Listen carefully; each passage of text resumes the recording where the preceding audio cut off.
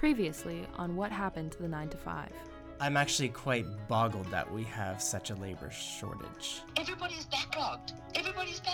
It's also hard to find people that are willing to work. And it has to do with the pandemic that started. Having a little bit of a labor shortage every now and then is a good thing. And coming up, we'll hear from an expert on this topic as she works directly with Employment Services. It's the slowest moving train on the planet. It has been predictable for 60 to 65 years ago, and we have done nothing about it. And a unique perspective from the construction industry. I heard that we need at least another 10 workers in order to keep up with our current work. It's honestly just crazy. You are listening to episode 2 of our 3-part series all about the labor shortage, the causes, the opinions, and what we can do about it. This is being recorded from the Launchpad in Hanover, from the creators of the What's Your 9 to 5 podcast. We don't want to waste any more of your time on this intro, so let's get into it. I spoke with Kim from Employment Services YMCA, and I asked for her much-needed perspective on this. What are the main causes of our current labor shortage? Wow, what a loaded question right out of the gates. I love it. All right, so I guess you could look at one of the main factors is that we have an aging population. We have people seeking work-life balance more than ever before. There's occupations that exist now that weren't around 2 years ago. So remote work could also play a bit of a factor into the labor shortage because, you could be living in Hanover but be working for a company out of the United Kingdom. There's options out there that have never been available. Interesting. COVID really did change our lifestyle quite drastically. I had a COVID question coming up, but I'm curious on data. Journalists in the media use different statistics and percentages in their articles. And as a reader, I don't know sometimes what is true or exaggerated. I wondered if there was actual specific and credible data that is located to our Grey Bruce area and Canada-wide. I guess if you look at our 4-county labor market board, they have a retreated workers survey out until October 15th, actually. So this is focusing on why those who are not working in the Stratford-Bruce Peninsula region. And so there's going to be a report come out around that, which will give us a better indication too. In a nutshell, I would say that mostly it's due to our aging population. According to Statistics Canada, the unemployment to job vacancy rate is actually at a historic low across the country, indicating that there are currently more jobs available than there are workers to fill them right now. And it looks as though 20% of the Canadian workers are eligible to retire in 2026. So that's really soon. So there's lots of interesting takes on labor shortages.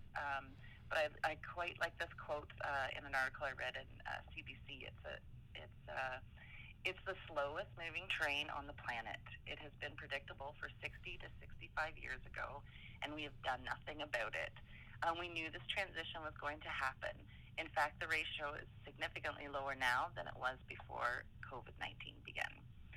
So there's lots of reasons why there's labor shortages, and time will tell. And I think everyone's wanting the best, and that will make a big difference.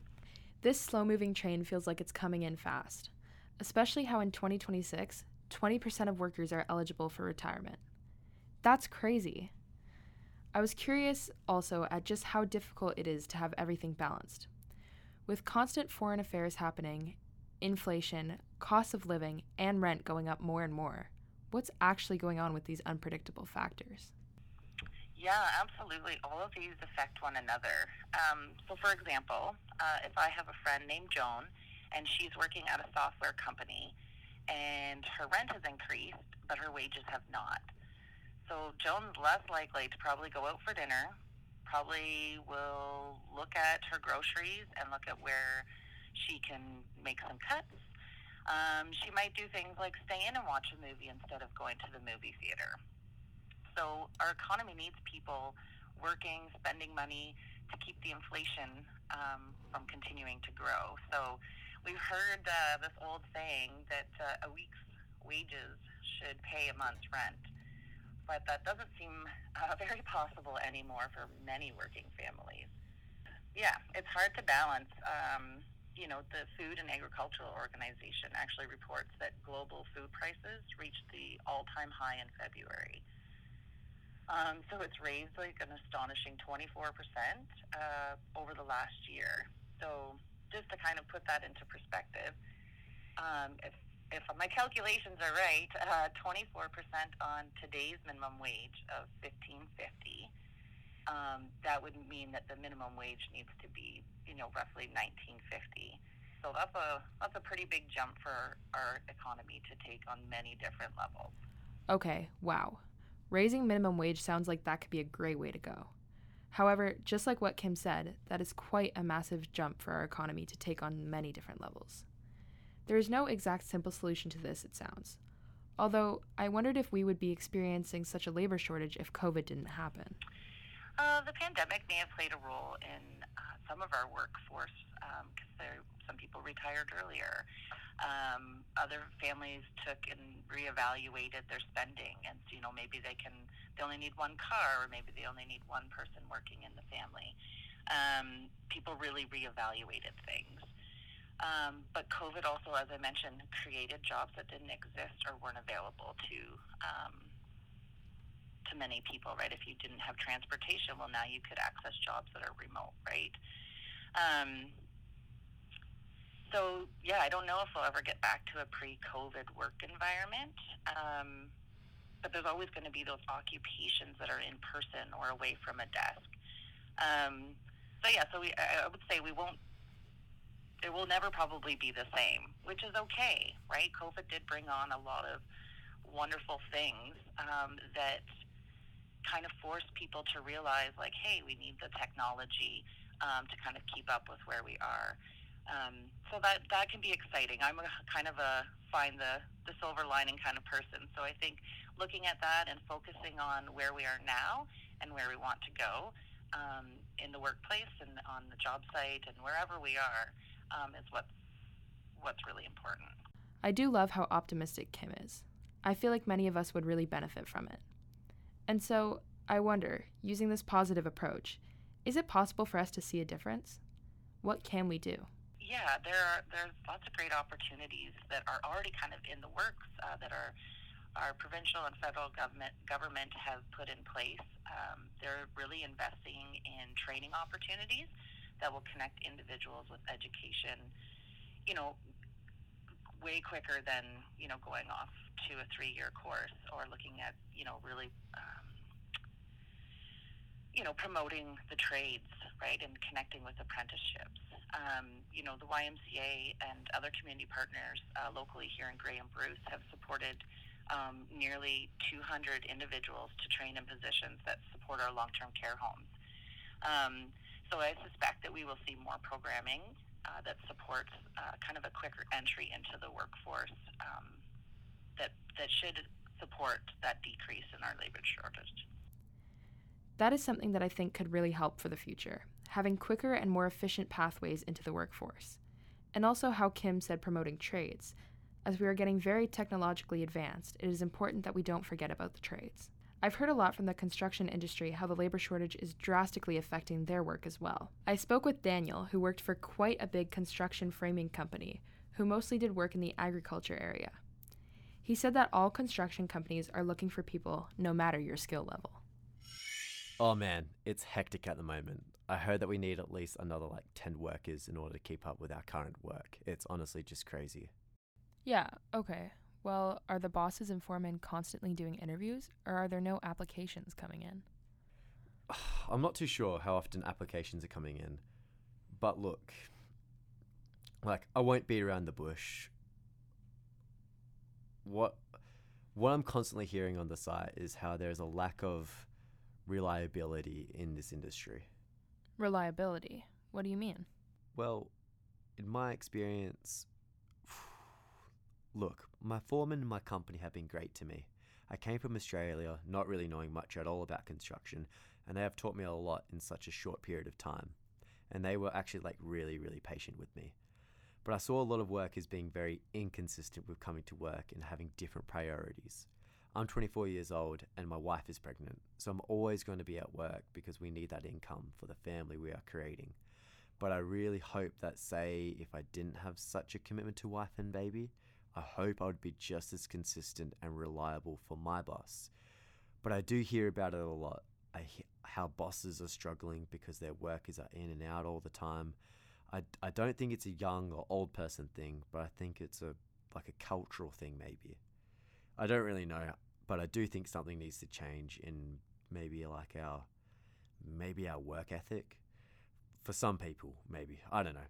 I haven't actually been here that long, but the same things that are happening here are happening in Australia. Right, okay. I hear what you're saying. So if you were to boil it down to 3 key things, or 3 character attributes, per se, what do you think they would be? Yeah, wow. I would say being reliable, like showing up on time or early, have a good work ethic, don't get afraid to get your hands dirty, because I think nowadays we are so conditioned to what we can and can't do. But I really think with a good work ethic, you might surprise yourself with what you can do. And lastly, I would say ownership. If you make a mistake, own it. Blaming people doesn't help anyone. I found anyway, when I didn't know something or I made a mistake, and trust me, I made a lot of mistakes on the work site being new and all, I thought just own it. You might get laughed at and be a joke, but at the end of the day, I found that people really do respect you. Like, here's a story about ownership, right? In Australia, we use the metric system. Centimetres, metres, kilometres, you know what I mean? And I know in Canada is supposed to be using the metric system, but with construction, nah, it's all imperial. I remember on my first day, right, my boss asked me to cut a 2x4 to 15 5/8. And I was like, what? My boss looked at me as if I thought the earth was flat, and I had 2 options. Go and cut the 2x4 to what I think might be 15 5/8, or just own it, and told him I have no idea what that means. It was pretty embarrassing to tell him I didn't know how to read the tape measure, but he showed me. I listened, I asked more questions, and then I got to work. And if I had more questions, I would just ask. Simple as that. That was an interesting conversation, and he definitely said some things that sometimes we forget about. However, I then spoke with a business owner, and she said how she is not experiencing a labor shortage at all, which was incredibly surprising considering who I've been speaking to lately. So then, I asked her how does she keep her employees around? That keeps them with us? Not really. I mean, we've just been going about things as we do. And I'm just lucky that we have a small group that we work well together. And yeah, and the hours, I think people like our hours. We're only open 8 till 3. So the longest shift, which is the one that I do, is 7:30 to 3:30-ish, depending on how much cleaning we have to do. So then the other girls are in just like 10 till 3, 10 till 4. So the hours here are appealing, I think, and the fact that we're closed on Sundays. I, as well, do not enjoy working Sundays. However, what about work culture? A good work culture is important. How do you keep it? Yeah, it's a naturally good culture. We have a lot of fun. We have really good customers. I think that makes a difference, too.